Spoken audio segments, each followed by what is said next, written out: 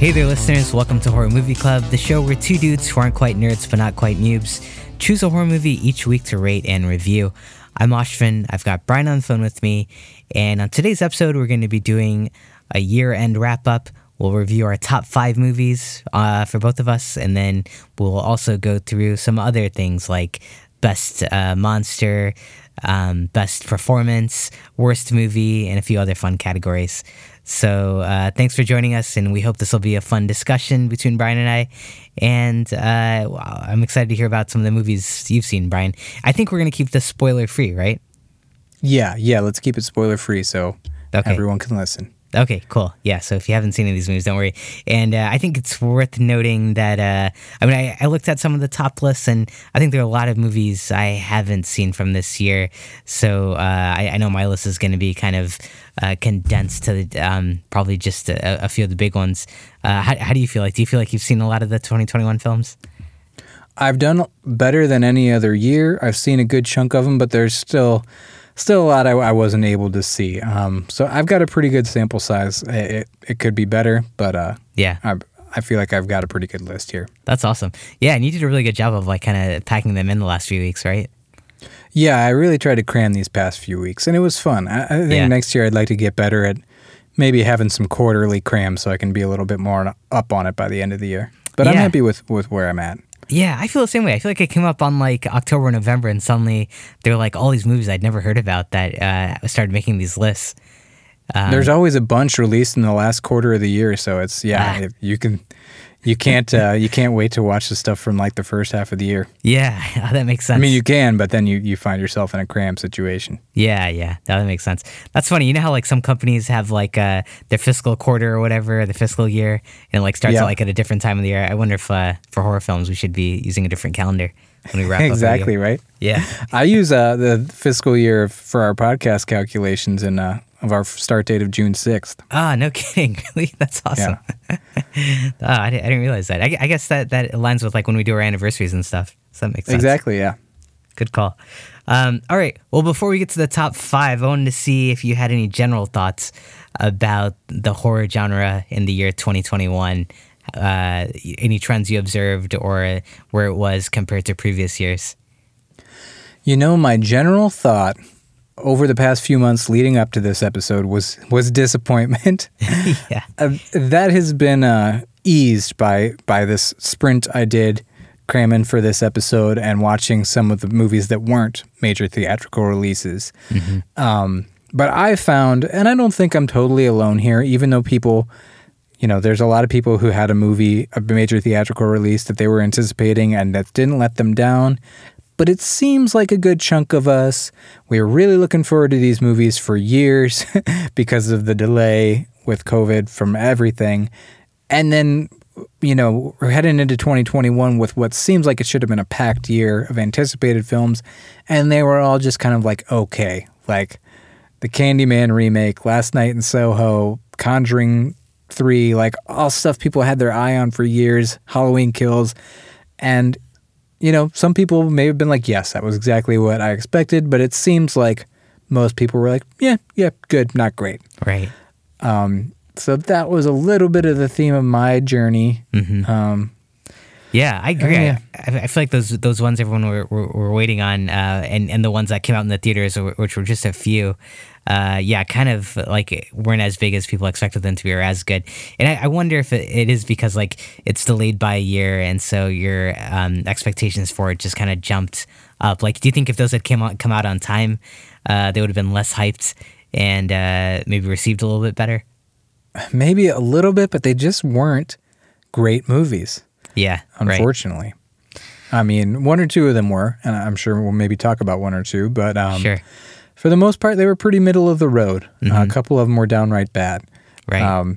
So I don't think it was a great year at the theater for horror. Money-wise, it wasn't bad, but in terms of reviews and the fans, I think some of those big movies we were looking forward to were just okay. Right.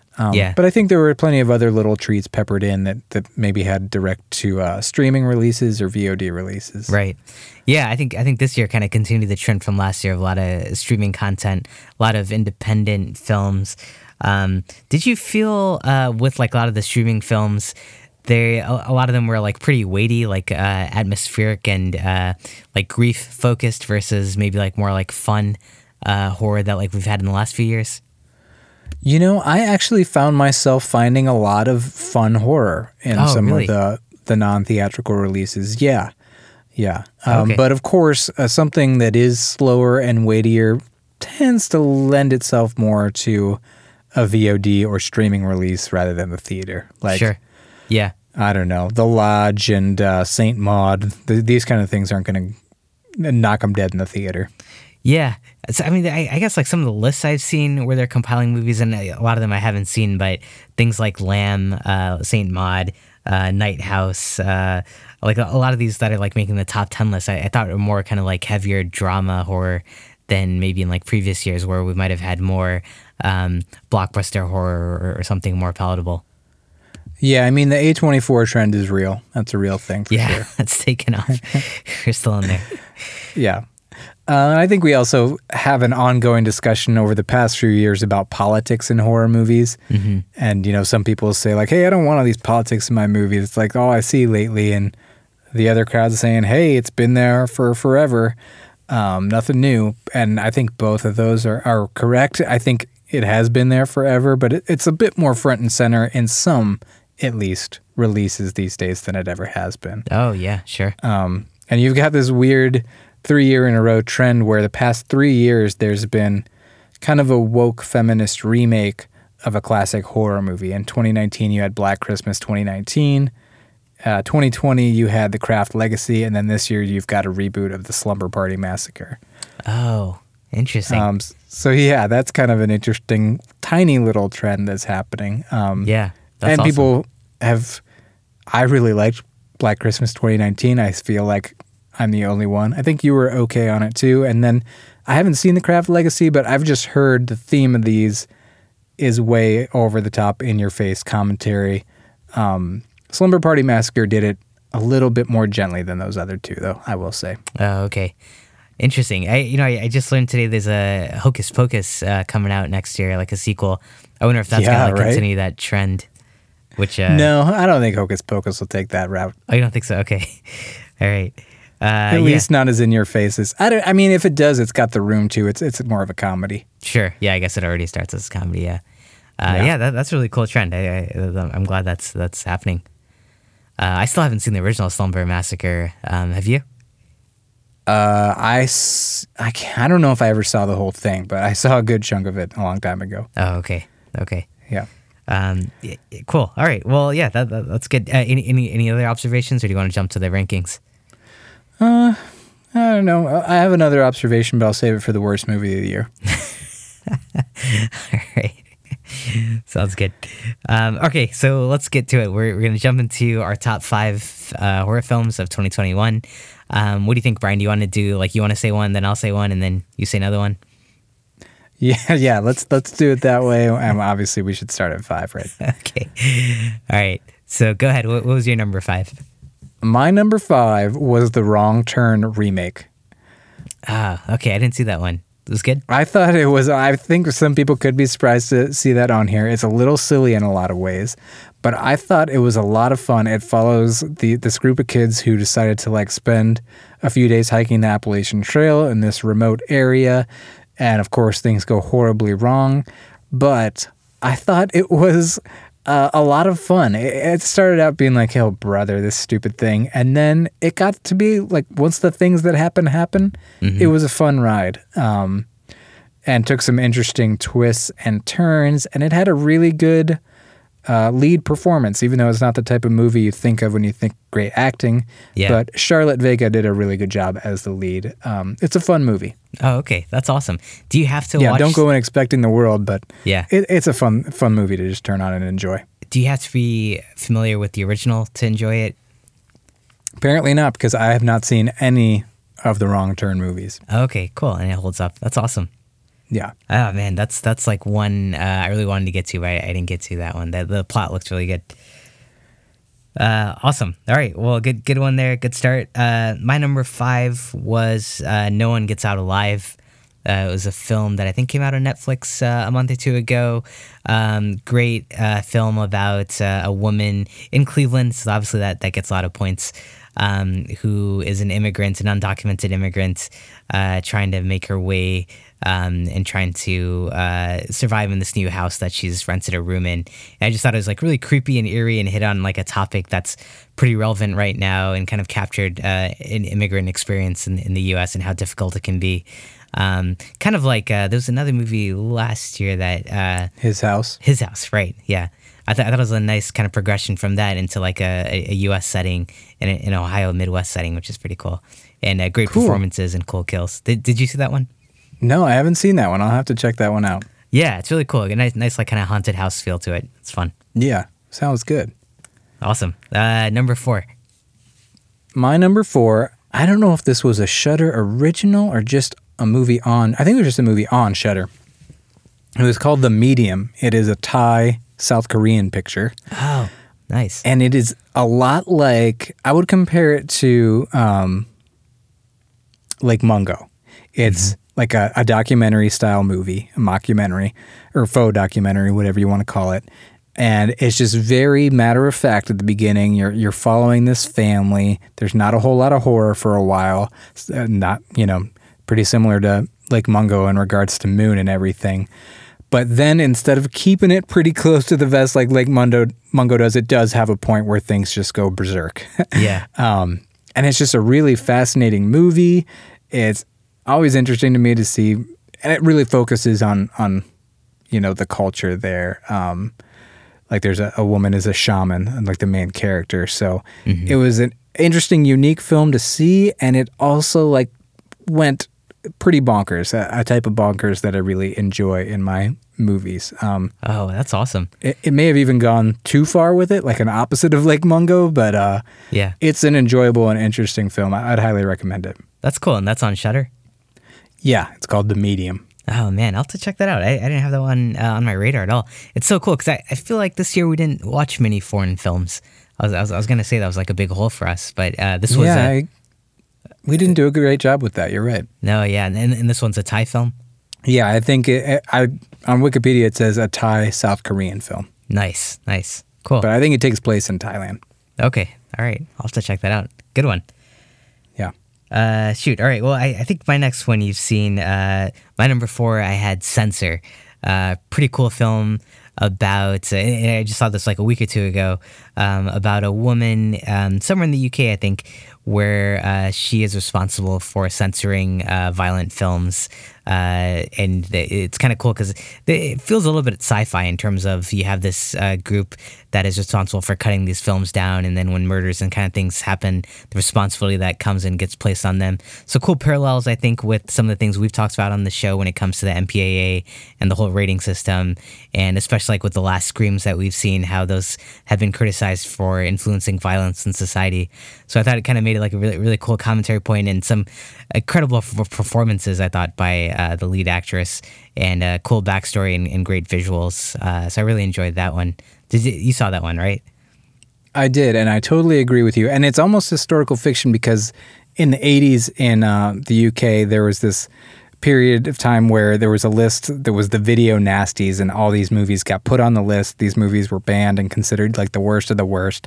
Mm-hmm. We've talked about many of the movies that are on this list. So this takes place in that video nasties area, and she is responsible for screening the films, like she's on the board or whatever. Oh yeah, right. It was the 80s because you have like Margaret Thatcher too in the background. Exactly. Yeah. Interesting. So yeah, I would echo everything you said. It's a really unique take on a film, and it's like drenched in horror imagery. A lot of what you see is just these movies she's watching, Right. Which are really just fun homages to like 80s campy, gory movies. It's a really fun movie, and also like a surprisingly serious, psychological, dramatic movie. So yeah, cool. I'm glad that's on your list. Yeah, and kind of meta too. It's really interesting. Yeah. Great. All right. What's your number 3? My number 3 is Jacob's Wife, starring Barbara Crampton. Ooh, nice. Yeah, this is a vampire movie. I don't think it makes any bones about that. And it's just kind of an interestingly told take on the vampire story. And Barbara Crampton, I attempt to say she's getting up there in years. Not really. She's probably 50s. But it's an interesting plot because anytime you see a movie that's not about a bunch of young, like teenagers or young adults dying, it's a little something different. So this takes place on a couple, like midlife couple, not the greatest marriage. And there's just a lot of interesting relationships and like feminism dynamics baked into the story. And it's also just kind of a lot of fun. Yeah. And it feels like a long time since I've seen a vampire movie that felt like a very traditional vampire movie, but not necessarily. This wasn't necessarily a traditional story. So I think it's a pretty unique film. It's got a unique tone. It might take some getting used to. You might not like it for the first 30 minutes or so, but by the end of the movie, I found myself really digging it. Yeah. I feel like that movie really picks up in like the second half and like kind of takes a whole like left turn. And it does. I had like one really big beef with it, and then the beef I had with it, I was like, oh, I get it. And like my beef got turned into a strength. I don't want to reveal what that is, but sure. Yeah, I wonder if that's one we should cover at some point. So that is a really fun movie. And it kind of made me look at vampire movies really differently. Like I loved the feminist issues they brought into it, and her character was just so great. And I think we talked about this on the last episode, but the idea of like how repression can kind of like lead to dangerous behaviors. Sure. I feel like some of that, this film kind of starts in a very like kind of quiet and like repressed state, and then blows up from there. Yeah, it's a fun watch. It is. Oh shoot! It made me want to watch more vampire movies. Yeah, right. I know. I thought I was done with that genre, but this is a really good one. Yeah. Cool. Good pick. Yep. For my number 3, okay. I had A Quiet Place 2. And I thought that was like one of the best theater experiences of the year. Really did a good job of building on the first one, which I thought was one of the best movies of the year that came out, and kind of translated that story really well into a new territory, and with the remaining cast, new challenges and great sequences. I feel like we're going to talk about this movie later, so I don't want to go too much into it, but just a really strong film. And my favorite part was it gave some of the background too on where like the original threat had come from. So that was kind of cool to see that play out. But great performance by Emily Blunt, and again, I forget what the daughter's name is, but she was really good as well. Yeah, Millicent Simmons. Yeah, exactly, Millicent Simmons. Right. So yeah, great film and fun. I think that was probably my first theater watch this year. Was that your first time to the theater? Yeah, it was. It was a good theater experience. Yeah, right. I mean, my experience in the theater itself wasn't great, but it was a good theater movie. It was, yeah. The silence, the way they used that. I feel like it was like everything that worked really well in the first film, then kind of blown up into another setting, which was really well done. Right. Cool, man. That was your number 3? That was my number 3, yeah. You want to go to your number 2?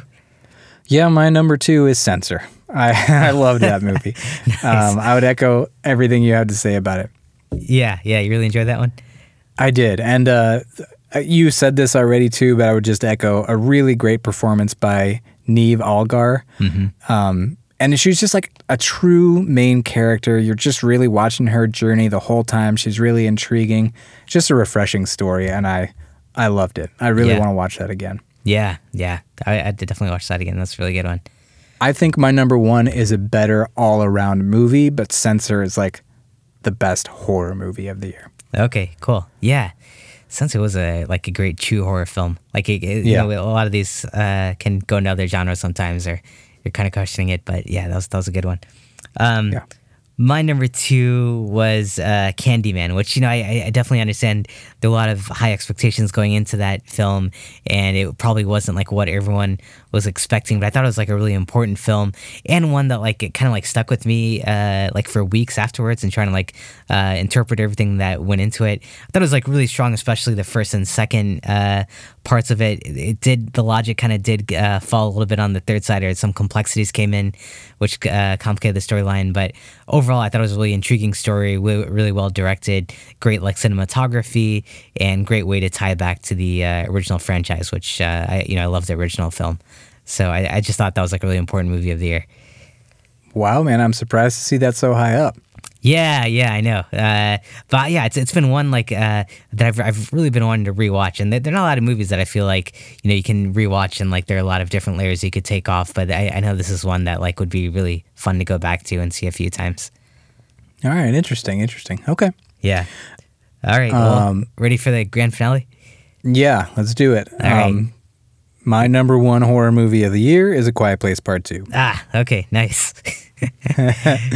I just thought, I mean, it was almost like a perfect movie. It just, to go from the last one and to not totally fuck up the magic of the first one and still make a totally awesome and effective movie that's kind of effective for all the same reasons as the first one, but in its own breed, you know? It's kind of like the Alien to Aliens jump. It's a bit more action heavy. It wasn't as horror focused, but it was still really, really tense. Right. I was just gripped the whole time. I thought it was just nearly flawless in execution. I think it's the best movie I saw this year. I think Censor holds a special place in my heart because it's more horror heavy, so I had a tough time with these two. But in the end, I put A Quiet Place Part 2 at the top. I gave that a 5, and I gave Censor a 4.5. Nice. Yeah, Quiet Place too, man. That was a cinematic feat, and so great to see a sequel that does such a good job. But I agree with you on it being less horror compared to the first one, since you're on like this more like world setting than just like a family on a farm. Right. And to see all these other like franchise movies with a lot of expectations on them just be totally kind of underwhelming or downright bungled in some cases in my mind. I'm just all the more impressive that Krasinski just hit it out of the park again. Sure. Yeah, he's 2 for 2 so far. He's really good. One critique I've heard of that film, though, I want to see what you thought. I think some people thought it didn't move the plot forward enough because basically the ending is very similar to the ending of the first one in terms of like where they are in terms of technology and stuff like that. What do you say to that criticism? Really? I felt like the ending... Well, I think we're going to get into spoiler territory if we talk about that too much. Okay, all right. I disagree with it entirely. Okay, but good. I think that's all I'll say. Enough said. I'll say screw you, and we'll move on. All right. Do you want to do any other? You know what movie I'd like to mention in this discussion? Which one? There were 2 movies released this year that I did not finish. Okay. And one of them I did not finish because I didn't like it, and that was Seder. Seder, okay, I didn't see that one. The other I didn't finish because I just couldn't handle it, and it was called The Boy Behind the Door. Oh, wow. Yeah, I've seen that. It was so tense. It's about 2 little boys that are kidnapped. Yeah. And I 2 little boys at home, and I just like couldn't take it anymore. I turned it off, and I was like, I'll finish it later today. And then I didn't. And then the next day I was like, I really got to finish that. And I was like, I don't want to turn this on. I don't want to find out what happens, even if it's a happy ending. Wow. It's just like too scary a movie for you? It's not that it's scary. I would compare it to A Quiet Place Part 2. It's just so tense. Oh, okay. I mean, it's darker than A Quiet Place Part 2 for sure. Yeah. But it's not so much horror elements as like constant nail biter. So I would go ahead and recommend that movie, even though I didn't finish it. Okay. So those are your 2 honorable mentions? Yeah, that was not... Well, Seder isn't an honorable mention, but The Boy Behind the Door is, because I felt like what I was seeing was very good movie making. I just couldn't bring myself to go to that place again. Yeah, sure. I think that's like, if you look at Rotten Tomatoes and like the highest scored horror films of the year, I think that one is like at the top. It's got like a 90% plus or something. Yeah, that makes sense. Shudder put out a little like email newsletter with their best reviewed movies of the year, and that was on there. Yeah. Okay. Cool. So was Slack. So take that with a grain of salt. Yeah. I thought that was going to be your number 1. Oh no, sir. Right. Hopefully that comes up later. All right. Cool. So my number 1 was I don't think you saw this one. The Fear Street, 1994. I don't think a lot of people are giving this one a lot of praise. And it's not like a super like artistic or smart movie, but it's like a lot of fun, and the characters are like really lovable, and it's just like kind of the movie I needed this year, where it's just a incredible soundtrack, a cast that like gets along really well, and works together really well, and like some cool like killer visuals, and some really cool kills as well. So just a really well like tight defined movie. And then I think there are 3 of them, but the first one like really got me, and I just thought it was like a great kickoff to the series. Have you caught any of those yet? No, I've been putting those off because it's like a 3-movie deal, and I should check them out. At least the first one. Yeah, yeah. It's like one of the. I didn't feel like. I felt like each one was like kind of standalone. Like you didn't have to watch all three. So which was kind of cool. Like not like any huge cliffhangers. Like each of them like equally satisfying. But that first one really got me. It was really well done. All right. Well, cool. I think we've each given each other some movies to check out as well. Yeah, we did. I thought we'd be arguing about this a lot more. All right. Any other like honorable mention type stuff you want to sneak into this convo before we move on to other superlatives? I had a Jacob's Wife, but you talked about that one. So that was a good one. No, and that's the only one. Yeah, I've got like I had a lot of number 4s that didn't make the list. I won't mention them all, but I would say VHS 94 had like the coolest moment, or the coolest, I don't know, 15, 20 minutes of a movie I've seen all year. Yeah. Have you seen that one? I did, yeah. I can't remember what the segment was called, like The Machine or something. Oh, okay. I can't remember. You probably know the one I'm talking about. Right. It's like a mad scientist one. Yeah. It's directed by Timo. I can never remember / pronounce his last name, but he's the guy that did May the Devil Take You. Okay. And he did the like cult skit from VHS 2. Yeah. I like what he puts down, and he did not disappoint with that segment of VHS. I thought the whole movie was pretty good, but that segment was awesome. Cool. Yeah, we should do an episode on that one. I think that's a good one to go back to. Yeah, that could be fun. That was the one, the sequel, or the anthology, or like the, what do you call it? Like the chapter that got to you? Yeah, I mean, I liked a lot of the chapters, but that one just kicked ass. Okay, cool. I wouldn't say it got to me. I just loved it. Yeah. That one felt very like action though. Like it was almost like you were playing a video game. Yeah, it did. But it was also like hyper gory, and it was kind of freaky too. Yeah, and disturbing. Sure. That was a fun one. All right, cool. Any other things you want to mention before we jump to the next topic? I don't think so. All right. You want to talk about the best performance of the year that we saw? Yeah, sure. Let's do it. All right. I'm wondering if we're going to have the same one, but you go for it. I have a whole paragraph where I rant and rave about it and like how I'm having trouble deciding. So let me scan that to see where I actually landed. Okay. I got it. Okay. You're right. We might have the same one. I chose Rebecca Hall for The Night House. Oh, okay. Nice. Did you want to rant about it? Yeah, sure. I'll rant, and then if it's yours too, you can add to my rant. Sure. There were a few people that stood out to me, but I just feel like that movie just needed that performance. Not that it wasn't a great movie, but it wouldn't be half as good without her performance. She carried the whole film. She felt very real, and she really brought the dialogue to life. And it's just one of the most believable and honest characters in recent memory, and I think a lot of that is due to her and goes to her credit. And she was alone on the camera so often, no other actor to play off of, which I'm sure was not easy, and she just nailed it. So yeah, I think that it was a tough answer, but at the same time, she became the clear front runner. But who did you choose? That's who I had as well. But I would disagree where I think she made that movie. Like without her, I don't think that movie would have been like anywhere near kind of like where we ranked it. Like that movie, I feel like was her, and like her portrayal of this widow, like going through the trauma of losing someone. So sure. But yeah, I agree with everything you said. Like she did an amazing job there. I think, but I was between her. Who else was on your list? Neem Algar, Neve, I think is how she pronounces it. Neve Algar from Censor. I thought that was a great performance. Yep. Who else was on yours? I've got a couple more. I had her. Then the other person I had was Agatha Roussel from Titane. I have her too. I think she pronounces it Agathe. Oh, Agathe. Okay. And yeah, she just like transforms herself like on in the movie. It's just crazy. Yeah. She was a contender for me too. That movie too probably should have an honorable mention just for being bonkers. Yeah. It was really bonkers. I struggle. I just saw that one like hours ago, and I struggle with putting it like too far into the horror category because like I don't know, part of it starts to feel more like drama. But I don't want to spoil anything. But do you feel like it's a true horror movie? I feel the same way as you. When you're done, it doesn't feel like horror. But then, like, if you wrote down a list of some things that happened in the movie, then you'd be like, all right, fine. This is a horror movie. Yeah. On paper, the plot looks really messed up. But what a performance.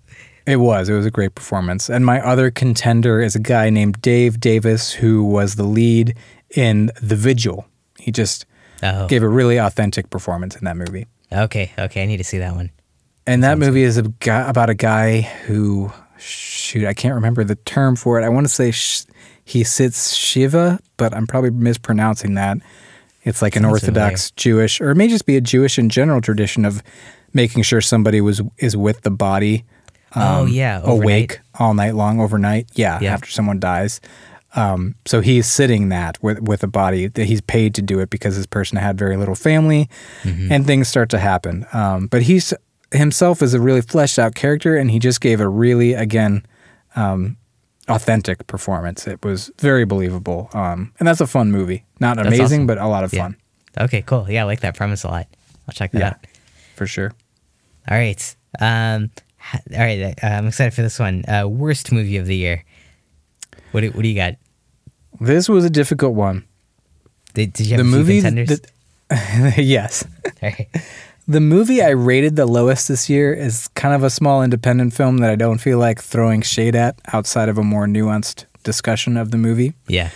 So I narrowed my choices down to two 1.5 ratings that I gave, which was Halloween Kills and Army of the Dead. Mm-hmm.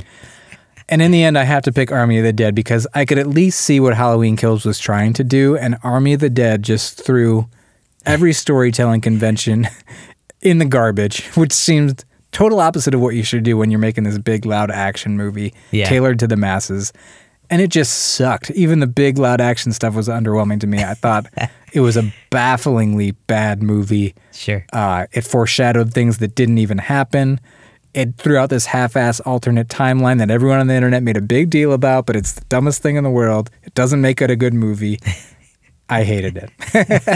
It was one of those movies that made me hate people a little bit more just because people liked the movie. Because that was made. Listeners, I know that plenty of you like this movie. I've talked directly with some of you. Yeah. I still like you. I think you're smart people. But you know how it goes when you see a movie where you're just like, how the fuck can people like this? Yeah, a lot of plot holes on that one, I remember. Yeah. Well, drenched in plot. I mean, there were more holes than opposite of holes.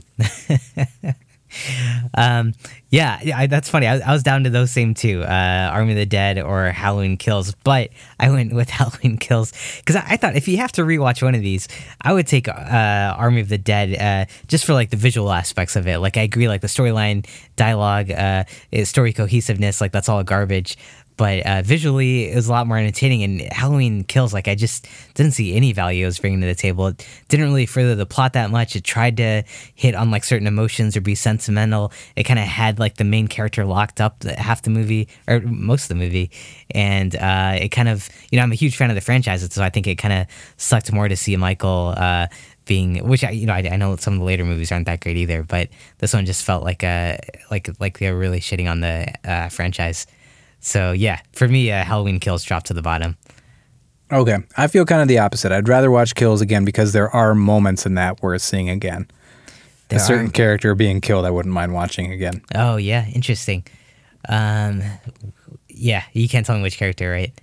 No, I think it would be a spoiler. Okay, but okay.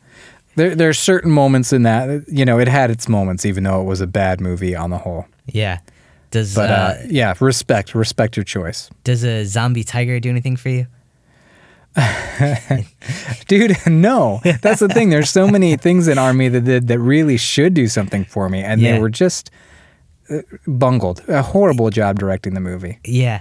If you had an option between a few things that do nothing for you versus a lot of things that do nothing for you, you wouldn't necessarily go for the lot of things just from a volume play? I would go for quality over quantity. Okay. And you feel like Halloween Kills had just that quality edge a little bit over? Yes. There were a few moments that were high quality in Halloween Kills. Okay. Yeah. All right. Army of the Dead had none. Okay. I feel like Army of the Dead knew what it was, though. Like, it knew it was just like this throwaway action film.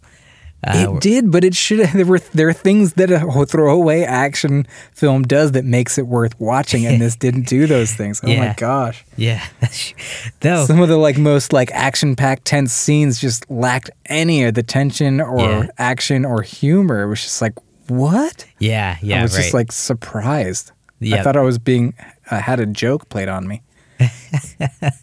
That's another theme for the year of for me personally, with my viewership, was tonal confusion, where I was like, is this movie serious or not? I felt that way with Army of the Dead, Halloween Kills, and Malignant, and even a little bit of Last Night in Soho towards the end of the movie. Oh, yeah, sure. So yeah, it was just weird, and all done by big name directors who've proven themselves multiple times over. So there was just multiple times where I was kind of scratching my head, have I gone crazy? Right. I feel like directors sometimes should come out and write it on the screen this is supposed to be funny or something, or let us know if we're supposed to be in on the joke or not, or right, maybe a closed caption for tone. Yeah, exactly. There you go. Self-aware. Yeah. All right. Cool. Good pick there. I thought you might have said Gone with Slacks too. That didn't come in as a contender. No. I don't like Slacks, but it wasn't. It was. Let's see. Well, you know what? It was fourth up on the list. Oh, okay. Oh, so you actually looked at scores when you made this. I did look at scores. I've got my little sheet here sorted by scores, and if anyone wants to DM me what the lowest score is, I'll tell them. But all right. It just felt rude. Sure. We haven't even mentioned this movie, and I just didn't want to come on here and throw it under the bus. Sure. All right. Then I think our last category is the best villain monster of the year. Who did you have? This was really hard for me. I couldn't really think of anybody. I feel like it's going to be one of those where if I see a list after the fact, there are obvious choices that I missed. There were some where I couldn't choose the person because it would be a minor spoiler. There were quite a few movies this year where the villain was maybe kind of the main character was their own worst enemy and then turned bad. There was some psychological type stuff going on where a few characters were kind of anti-heroes. Yeah. Right, where it would be a giveaway to say who it was. Yes, yeah. So I chose a weird route. I chose a villain that I feel is embedded in an element of the movie that I felt was notable in an otherwise not very notable film. There was a movie this year called Come True. It dealt with sleep paralysis and nightmares. And there's this recurring nightmare that includes a dark figure with glowing eyes. Mm-hmm.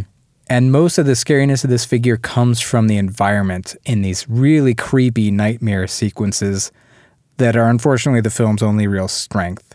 So I bring it up because it's the most notable thing I can point to that's a very clear traditional villain, but even then it's not really. It's kind of dreamy. I feel like I failed at this answer. Oh, okay.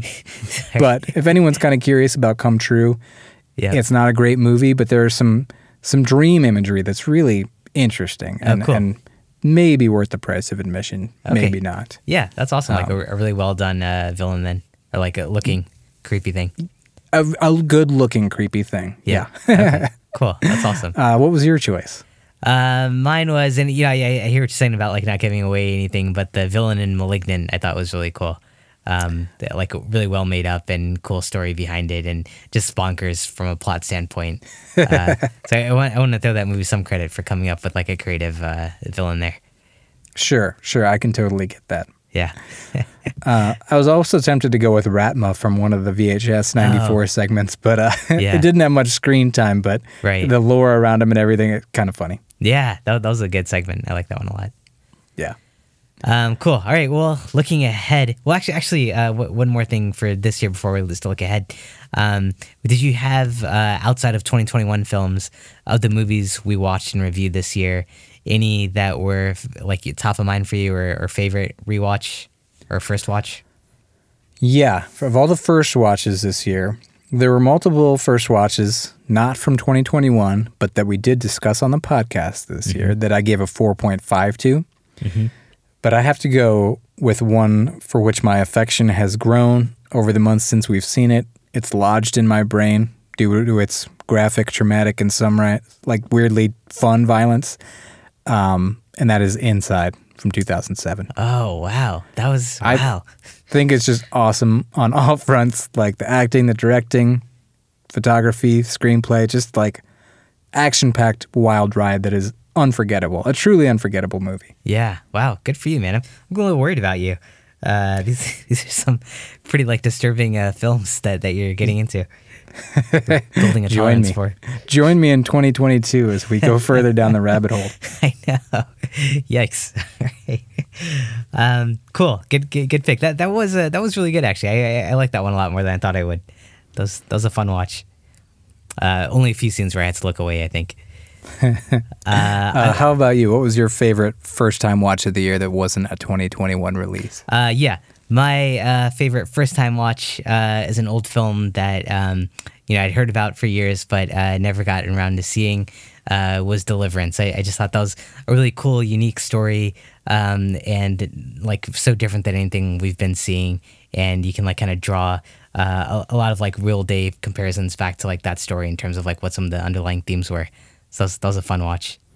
Cool, man. Yeah, that was fun, and it's so influential on the hillbilly horror genre, of which we've covered plenty of movies. So interesting to look back and see the granddaddy of it all. Yeah, it's so interesting. And I feel like it's held up really well, too, over time. It has, for sure. Done a good job. Cool. All right. Well, then I think that brings us to the last topic here. So looking ahead into the new year, what are you looking forward to next year? Scream in January. Yeah. Hoping it's good. I've got tempered expectations after 2021 and all the new releases we saw in the theater there. But nevertheless, I look forward to it. I'm looking forward to Nope from Jordan Peele, which I know very little about, but it's there. Again, Terrifier 2. Didn't love the first one, but I'm weirdly excited for it just because, not unlike Inside, Terrifier just lives in this specific dark part of my brain as a vivid memory, and I feel like I simply must see the next one. And it may not be horror. I'm a little confused about its genre, but The Northman from Robert Eggers, who did The Witch and the Lighthouse, is possibly my most anticipated film in general for 2022. Yeah, Anya's coming back, right? Yeah. That'd be good to see her. Indeed. So yeah, that dynamic duo of Robert Eggers and Anya back together again, it's just hard not to be excited for that. Yeah. I really hope there are like some, I imagine there are going to be like horror elements. Yeah, I've seen it called a thriller, so okay. We'll see. Okay. How about you? Yeah, I had Nope, Terrifier 2, Halloween Ends. I just want to see this trilogy kind of wrap up given how bad the second one was. And then Evil Dead Rise. It seems like Sam Raimi and Bruce Campbell are putting together that. Yes, and I just hold the original and the 2013 remake so near and dear to my heart that I'm just like nervous to be excited for that. Oh, sure. Yeah. I'm not sure what to expect there, but everything I've heard is like it's going to be pretty serious and scary. But I don't know. I hear it just saying like those two are so good. Scream, I kind of took off the list after we saw Scream 3 because I'm starting to wonder. I know, right? That made me less excited for 5. Yeah, I know. Yeah, it's starting to get a little ridiculous. But we're going to watch 4 pretty soon here, right? I have a feeling we'll feel differently after 4. Oh, okay. That'll get us excited again. I hope so. All right. I hope you're right. Cool. Well, were there any movies or anything you wanted to mention that we didn't get to? Maybe I'll do a quick rundown of some of our stats from our little spreadsheet I've got in front of me. Oh, yeah. Let's hear it. So our top 5 most highly rated between the two of us movies that we covered on the podcast this year, released in any year. Number 1 was Paranormal Activity. It's the only movie we both gave a 5 this year. Wow. Okay. And then number 2 was a 3-way tie at an average score of 4.75 for Deliverance, Shaun of the Dead, and A Quiet Place Part 2. Sounds right. And then in the number 3 slot was another 3-way tie at an average score of 4.5 for Carrie, Aliens, and Gremlins 2. Gremlins 2. I love that we both loved Gremlins 2 so much. I know. And not just like thought it was fun, but like had legitimate respect for it. Yeah. That was a surprisingly smart film. That was good. Yeah. Our biggest ratings gaps of the year. Number 1 was The Craft. I gave it a 4 and you gave it a 1.5. Oh, yeah. You angered some people with that one. Yeah, sure. A Nightmare on Elm Street 2, I gave a 3.5 and you gave a 1.5. Hunter x Hunter was a Patreon episode. You gave that a 4.5 and I thought it was average at 2.5. Oh, man. That was a great movie. Silent Night, Deadly Night Part 2, that episode may or may not be out yet, so maybe I won't reveal the gap on that one. And that's going to be a Patreon, right? Yes, yeah. Okay. And then there's a 3-way tie for the Blair Witch Project, Event Horizon, and Return of the Living Dead, all of which I liked more. I liked them better than you. Okay. What about, what was, the worst film on there for us? Halloween Kills was unanimously, that was a 1.25 average, so that was our worst score of the year. Oh, okay. Got it. And then at an average of 1.75 was The Lords of Salem and Army of the Dead.